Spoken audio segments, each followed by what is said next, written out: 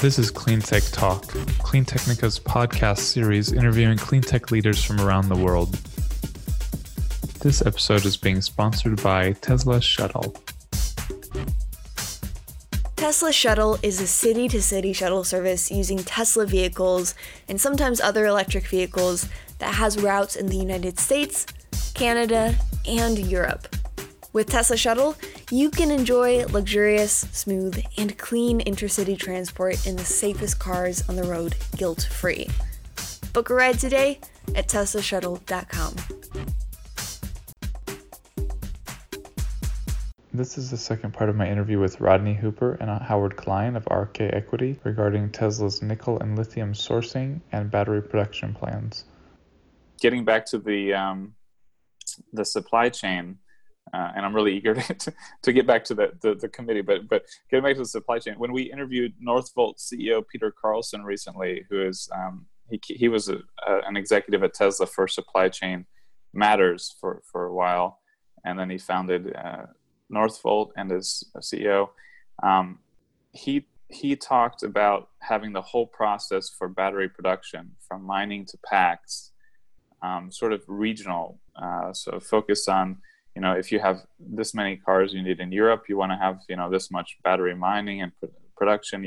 So sort of breaking out of that kind of what you talked about as kind of a, right now, China being a kind of OPEC controlled market. I don't know how fully, but he's talking about it in what seemed to be kind of cradle to grave kind of way, like having, Europe. So Europe has that as an ambition, but let's just be clear. In order to achieve that, you've then got to do all of your mining, your refining, your cathode, your cell, your pack, and your EV all in Europe to close the loop. So it's interesting because Northvolt signed offtake agreements with Nemaska and with Tianqi at Kwinana in Australia, and both of those projects have failed to come on stream. So their lithium supply is now unknown. And again, we can't reiterate enough. And, the guys, Simon Moores and Vivas at Benchmark always do a great job of this. So trying to explain, it takes, 12 to 24 months to build a battery cell plant or a cathode plant, but it takes a minimum of 5 to 7 years to build a mine. So whilst, yes, you want that ambition, I'm fairly confident that less than 15% of Europe's lithium and nickel production and probably manganese will come from European soil by 2025. Yeah, we were quite surprised. I mean, that's why I'm highlighting it, because we didn't even realize that would be how much that was possible. Look, so could you give ambition, it? And Europe has done an exceptional job of carrot and stick in terms of supporting, getting towards that. And there've been some. There's been some funding of some of the junior lithium projects, and you do have BASF and Umicore putting cathode plants into Europe. Mm-hmm. But again, the BASF plant, they're talking about it being, cathode enough for 400,000 EVs. So let's roughly say that's 50 kilowatt hours, because they typically look at smaller EVs in Europe. So that's, it's 20 gigawatt hours equivalent. And then the cathodes, a ratio on that's probably just over 30,000 tons. But, Europe isn't going to sell 400,000 EVs. If the numbers are right, and I'm not sure, this is perhaps a bit ambitious, but my understanding on the Tesla Gigafactory in Germany is it's looking to produce around 500,000 cars of the 3 and the Y. So that alone would use more than BASF's entire cathode production, and then you've only got Umicore from there. So it's going to be a process. It's going to take time, but the weak link in the chain is going to be the raw materials, because of the lead time that you need in order to permit. A lot of them, they don't have final feasibility, but you've still got to permit. Then you've got to fund and construct. Then you've got to commission, and then you've got to ramp, and then you've got to qualify the material to battery standards. There are companies looking at putting chemical processing plants into Europe, but again, how do you handle waste? Where do you locate it? What material are you going to use as feed? Because there's only so much of spodumene projects in Europe, and so it's a tricky thing. I think that the closed loop ambition is quite some way away. So obviously Tesla has a different approach to the EV revolution compared to large conventional automakers. I forget how you worded it earlier, but it was sort of funny, clever way to put it. But sort of like they're being pulled in, dragged in more than eager to jump in. So that has changed, how the two develop so far, where Tesla has much more gone into vertical integration, securing its supply chains directly and all this stuff because it needed to. Going forward, I think the market's changing enough where some players realize they need to go fast, not just as fast as they get dragged. Do you see, can you talk a little bit about how you see Tesla versus other automakers approaching these pinch points? Do you think it will be quite different approaches, or do you think they would follow similar approaches, whether that's directly investing in mining or supply companies, or just expecting the market to deliver what's needed based on the market seeing what's coming? That's an interesting one. So typically the OEMs, when EVs were at low penetration and up until recently, they have turned to the cell suppliers, and that's how it sort of works. So they ask the cell suppliers to deliver cells with a certain energy density, cycle life, volume, and price. And then that's the cell maker's problem. He then goes to cathode, and cathode goes to the various raw material suppliers to secure what they need. What we're now seeing is as EV penetration is picking up, there are certain of the OEMs who are starting to take it more seriously. You've seen BMW talking about working with Northvolt to secure the lithium and cobalt. And you've seen, I think, GM is also, they've said they are, with their LG partnership in Michigan, they are looking to take play a bigger role in ensuring that they've got the correct procurement, from upstream to make sure that, their supplies are in order. So it's a progression. They are now reacting to it. I think you mentioned yesterday that one of them is hiring geologists now, or they're hiring people with different backgrounds than they typically have. Could you say a little more about what that was? We heard, I've heard, Tesla has had a team of people. Rodney mentioned Vivas Kumar, who's now at Benchmark, but preceding him was David Deek, who ended up working for a lithium development company. So as far back as 5 or 6 or even 7 years ago, Tesla internally identified this and have been talking to greenfield developers. I heard recently that I think it was Volkswagen or BMW, and then GM, they had hired like a PhD candidate or something and wrote an internal paper, and then they, hired him, and then another one, kind of hired a geologist. But it shows you how far behind they are from Tesla, and that's VW and GM, who are actually more advanced than Ford and Fiat. So that said, I mean, Toyota has had a relationship with Toyota Tsusho, and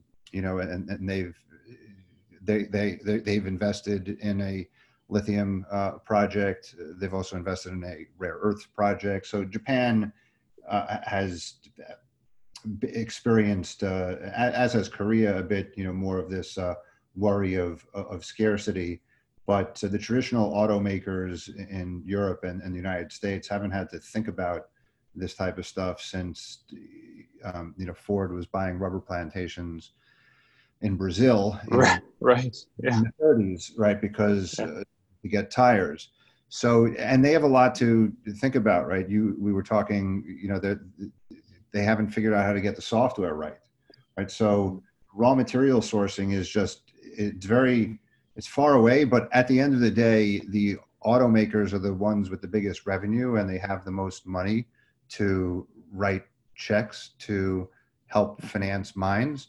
They have been to some extent deferring to their suppliers, their battery suppliers and their cathode suppliers, but there's so much pressure throughout the industry to keep getting costs down. So there hasn't been a lot of profitability in EVs generally, right? Mm-hmm. So if you're you're a battery or cathode maker, you're not that profitable a company yet. And right. You're an EV maker, you're not making a lot of money on EVs. So when you think about, well, you need to write a check for $1 billion to build a mine or $500 million to build a mine. Well, there's competition for capital. And so what's going to change this is that there's going to be a shortage of a number of metals, and like lithium and like nickel, but we don't know when, because of this time lag that Rodney was mentioning, right? It takes 2 years to build, let's say, a battery or cathode plant. It takes 5 years to build a mine. If the cathodes are ready and the demand is there for the cars, but there's no lithium and nickel, then there's a fear-based, kind of entry to the market. And then all of a sudden, if the price goes up, then the projects, so many of these development projects are just based on forecasted prices of the commodity. And it's very difficult to forecast future prices of commodities. So therefore, everybody looks at what the current price is. And if the current price is too low to incentivize, a return on investment, then you just don't build. And that's what you've seen in the past few years. The trade war in America with China slowed down demand in both countries, and then change of subsidies in China, made EVs not a great year, in China last year. And as a result of that, kind of demand fell off for some of the metals, the prices fell off, and therefore the investment slowed down, setting up, the next boom, and we're in a bit of a bust. So brings up there's enough raw materials in America, in the world to kind of just make this happen.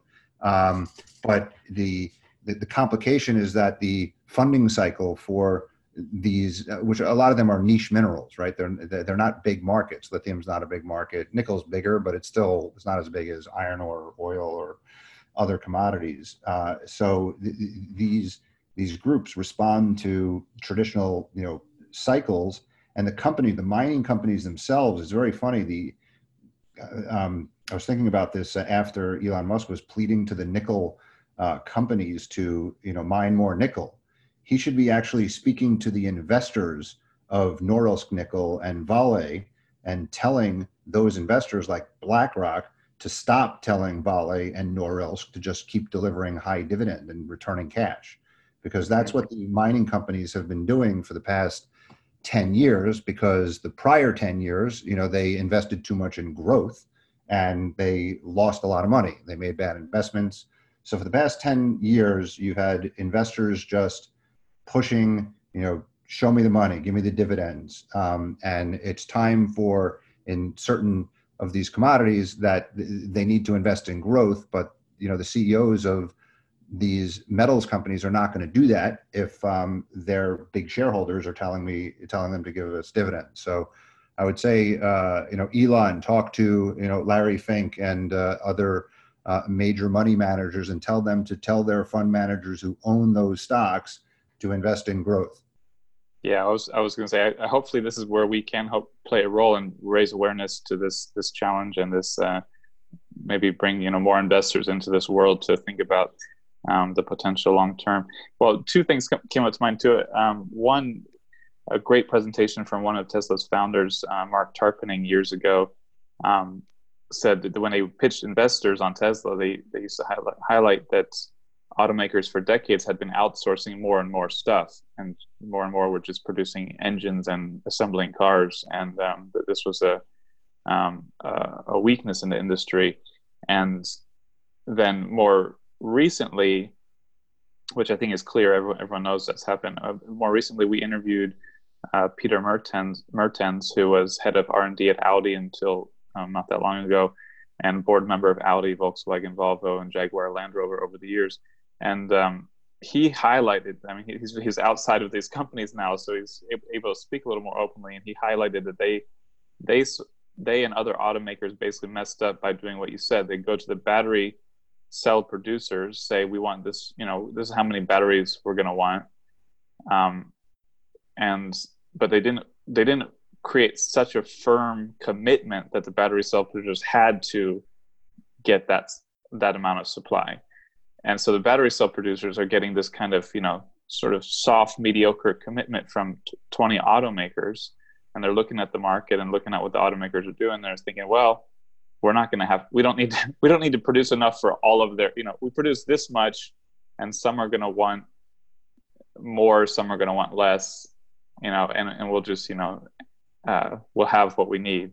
And what it has turned out is, better, as we've seen in recent years, is the demand has been stronger than the supply for this. And part of that is the automaker sort of loose commitment to ordering batteries, and how Peter Mertens said, they sort of they just were treating battery cell producers like any other supplier, expecting this 2 to 3 year, we tell you this and you should have it ready in this time frame, without recognizing how long it takes to mine and get the batteries up. So it seems like he's not in the industry, he's not in those companies now, but him talking about it makes me think that automakers are much more aware of this problem that they've had, and that, like you said, they're hopefully more committed now to the underlying problem. But you still have that problem you end up with, which is it's a bit disingenuous, because what you're seeing is that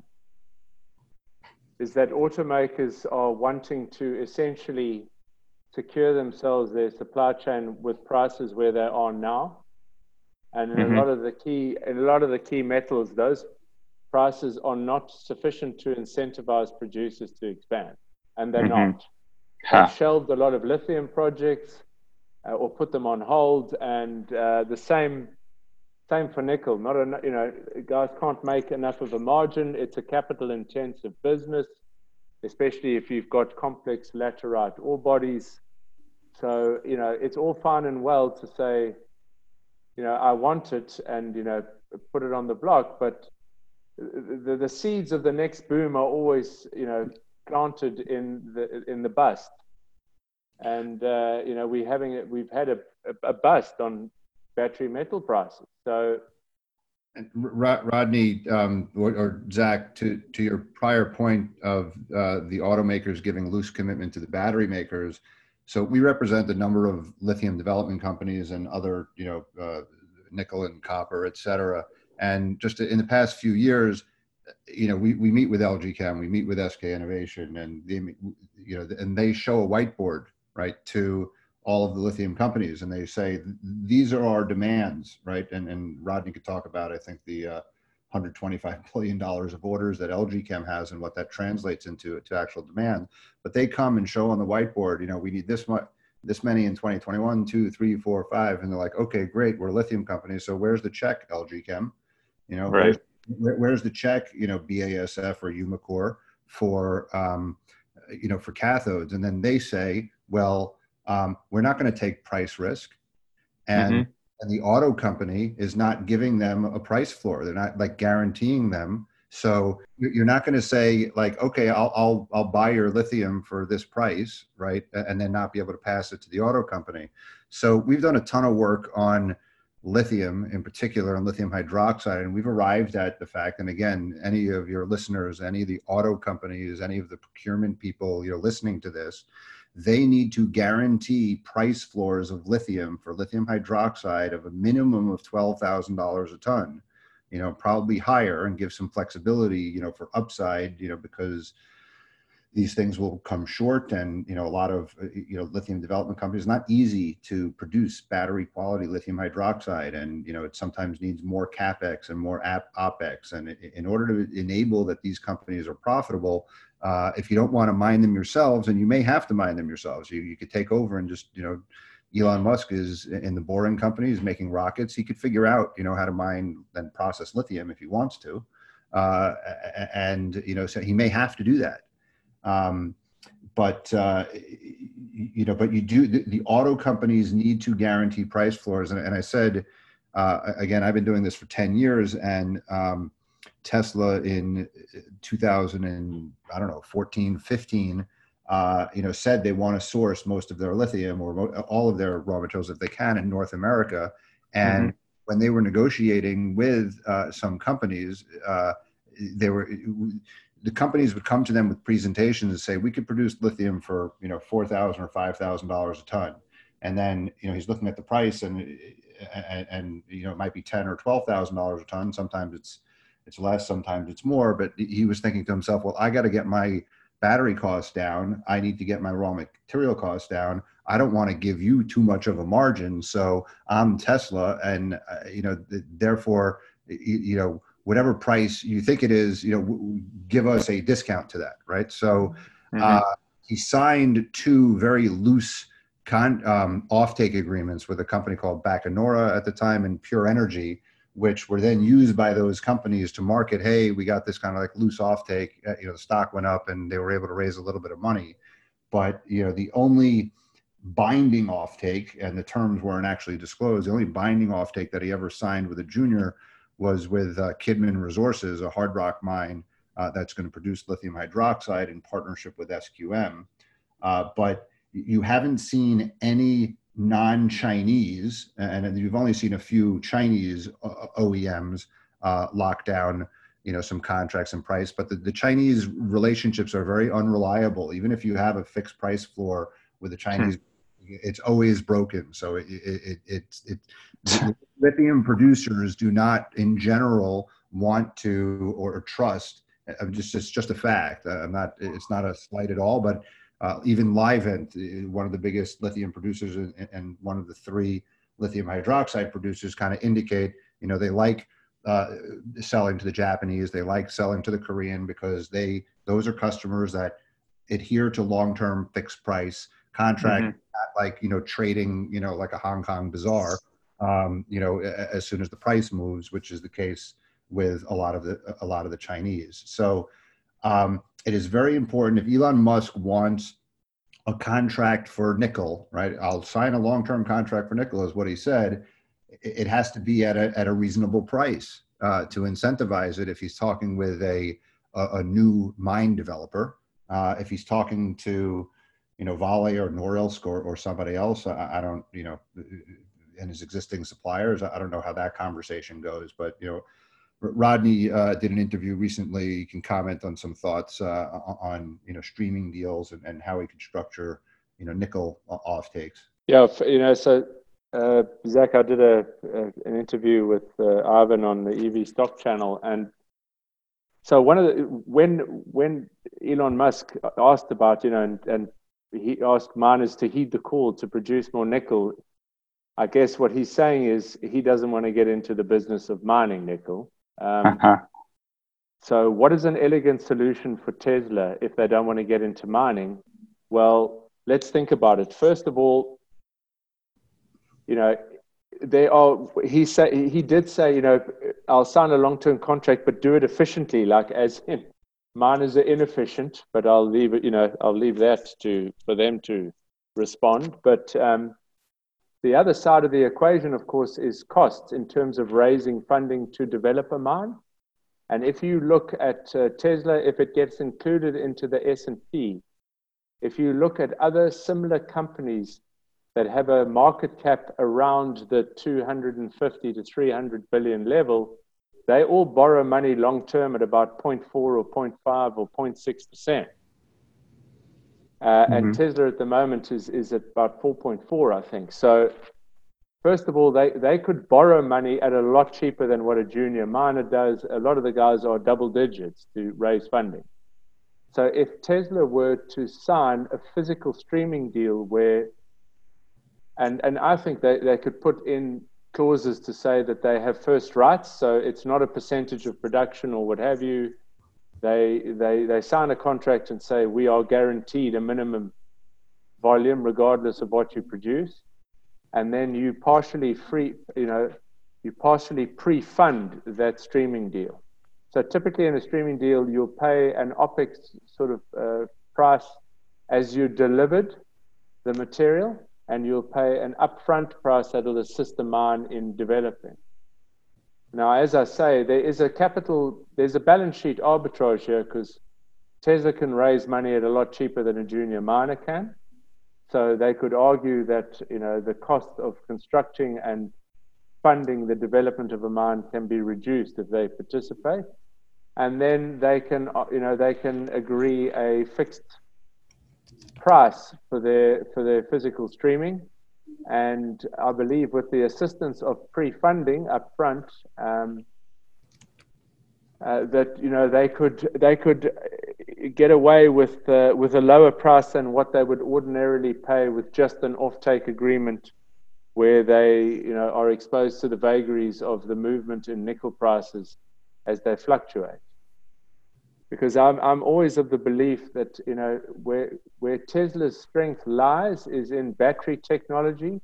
It's in them finding their own efficiencies at the cell and pack level, enhancing energy density, working on reducing energy losses between cell and pack, and that kind of thing, where they can save and reduce the price of their battery packs, rather than getting into necessarily the business of mining. If they can fix a price and they can live with that price and achieve $100 per kilowatt hour, then I think that might be a route to go without having to get into mining. Yeah, honestly, this is fascinating. I feel like I came into this conversation with maybe 3 puzzle pieces, and we've got 20 or 30 more here or something. So there's a lot to process. We were just chatting on the side that basically I think going to have to write several articles out of this based on what we've learned here. And this is probably like a 5,000 piece puzzle or something. So this is still just scratching the surface, but it's and it is, because the thing as well is that nothing is mined and then put into a battery as it's the way in which it's mined. Everything is, in the cathode, it's all sulfate. So you're having to process and make a nickel, a cobalt, and a manganese sulfate to go into the battery. And these metals are a big shift from what has been traditionally used in internal combustion engines. Mm-hmm. And then the rare earths, with their permanent magnets, everything is a shift. They are new supply chains, and it's one thing you need to get a handle on it, because if you can't get a handle on it when EVs aren't even 5% of market share, you're definitely not going to have a handle on it at 50. Yeah. Well, I think we have the seeds of several more topics. I definitely want to keep conversation going with you guys. I think a lot of people would deeply appreciate learning about this industry through your expertise. Again, as Howard Klein and Rodney Hooper from RK Equity really know their stuff. I guess to close, I would ask, I'm struggling with which question to ask you to close with, because there's a couple of interesting ones, but you've already said it several times, but I'll sort of ask, what would be your elevator pitch to Tesla, Volkswagen, and Fiat, or someone, for what it can be the same or different, what they should be doing right now to help get the supply chain up so that we can hit 25% EV market share in 2025 or something, one of these more ambitious targets, if you think that's possible. We'll come back to the targets later, another time. I think they should, potentially actually reach out to Rodney and me to help them identify which of the projects, are worth funding and engaging with. And they just need to fundamentally, mentally commit that they need to write checks to mining companies, right? Or through their battery or cathode. They need to work in an integrated way to identify where in the world, where could they do it sustainably. And I think people like Volkswagen have put out a manifesto last year that said they recognize lithium as the irreplaceable element of the electric era. They identified hard rock mines, to make hydroxide as the preferred route versus other methodologies. It's not to say that there aren't other methodologies and mines. They're just not yet proven, but they've at least identified that, and then go to where the countries are and where there are actually good deposits. So it's within their abilities to not only hire geologists but hire expert consultants and get up to speed with this. It doesn't require that many people, but they should have a team, like Tesla has a team. But Tesla also needs to write checks. But Tesla, compared to the other automakers, has always been, struggling to survive, right? So there was real competition for capital for Tesla. So they don't spend any money on advertising. The automakers spend $4 billion each every year on advertising. So maybe allocate a little bit of that budget, or allocate some other, right, to funding lithium mines, right, and nickel mines. And those who move first are likely to get the highest quality, lowest cost assets. And they should start viewing mines as a source of their comparative advantage. So that would be my message to all of those groups. I would also just give a message to anyone, any asset allocator, or pension fund, endowment. Again, Larry Fink, BlackRock, we have to invest sustainably, and you got to think about stakeholders and the like. Change your mentality about mining, okay? And start, instead of just saying you've got to sell your coal stocks and sell your oil stocks, you then have to say, well, we need to allocate capital to not just wind farms and solar farms, but the raw materials that are going to fuel, and power those, the storage for those. So there's clean and green, energy, metals. They need to start allocating capital to. Excellent stuff, Rodney. So I think there's something that I've raised in the past, Zach, is the battery supply chain is too fragmented. There are too many mouths to feed and too many steps. That poses a risk to the OEMs achieving the sort of magical number of $100 per kilowatt hour. So if you look, some of the cell manufacturers are back integrating into cathode, and LG is one of them. And I think, and some of them are looking to, again, look even further upstream and tie in, like CATL has I think, is looking to, possibly, everyone's looking to move up the chain. So if you look at the OEMs, there are ways and means of doing it, but they need to, whether it's directly or synthetically through things like streaming deals, virtually integrate their supply chain so that they can make their battery prices low enough that they can be profitable and survive in an EV world. Because at the moment, they're trying to resist and goal seek and do it at a minimum. And if you look at Europe, where the CO2 emission policies are at, for every gram, effectively, if you look at it, for every gram that you for every battery vehicle that you produce, pure battery vehicle that you produce, you save effectively 9,000 euros. So it's not really optional. This isn't something where you say, how do I do my, fleet mix? It's too expensive to not get a handle on EVs. So as Howard said, there's certain ways to do it, and the best assets will slip away from people. And I guess they've been worried from a cost perspective, but it's amazing at the enormous level of capital that they're prepared to commit on downstream basis. I hear 90 billion euros and numbers like that, and I hear zero allocation upstream in order to make, the 90 worthwhile. So they are shifting, they are moving, but I believe that they need to virtually integrate their supply chains more, and their ways of doing that can save them money, I think, in the long run. And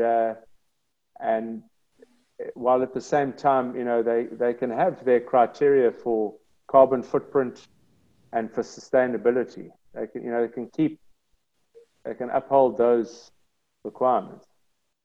Well, thank you, guys. This was after our talk yesterday. I expected a lot, and you really disappointed. No, I'm just kidding. You far exceeded what I even expected after talking yesterday. So, just really fascinating stuff. And I know there's a lot more to go into, but for now, I'll struggle to get sleep while getting this written up in a timely fashion this weekend to try to highlight some of these points while they're fresh. I think it's really fascinating stuff. So we're really eager to dive into the mining side of the business, the industry, a lot more at Clean Technica, and obviously you guys are two great resources to try to understand that. No pun intended, I guess. Resource. Thanks for having us, Zach, and we're happy to come back anytime. We're very passionate about the promoting investment in the sector because it's very niche and it's been an uphill climb. Thank you guys. So enjoy your evening in South Africa and afternoon in New York there. Cheers.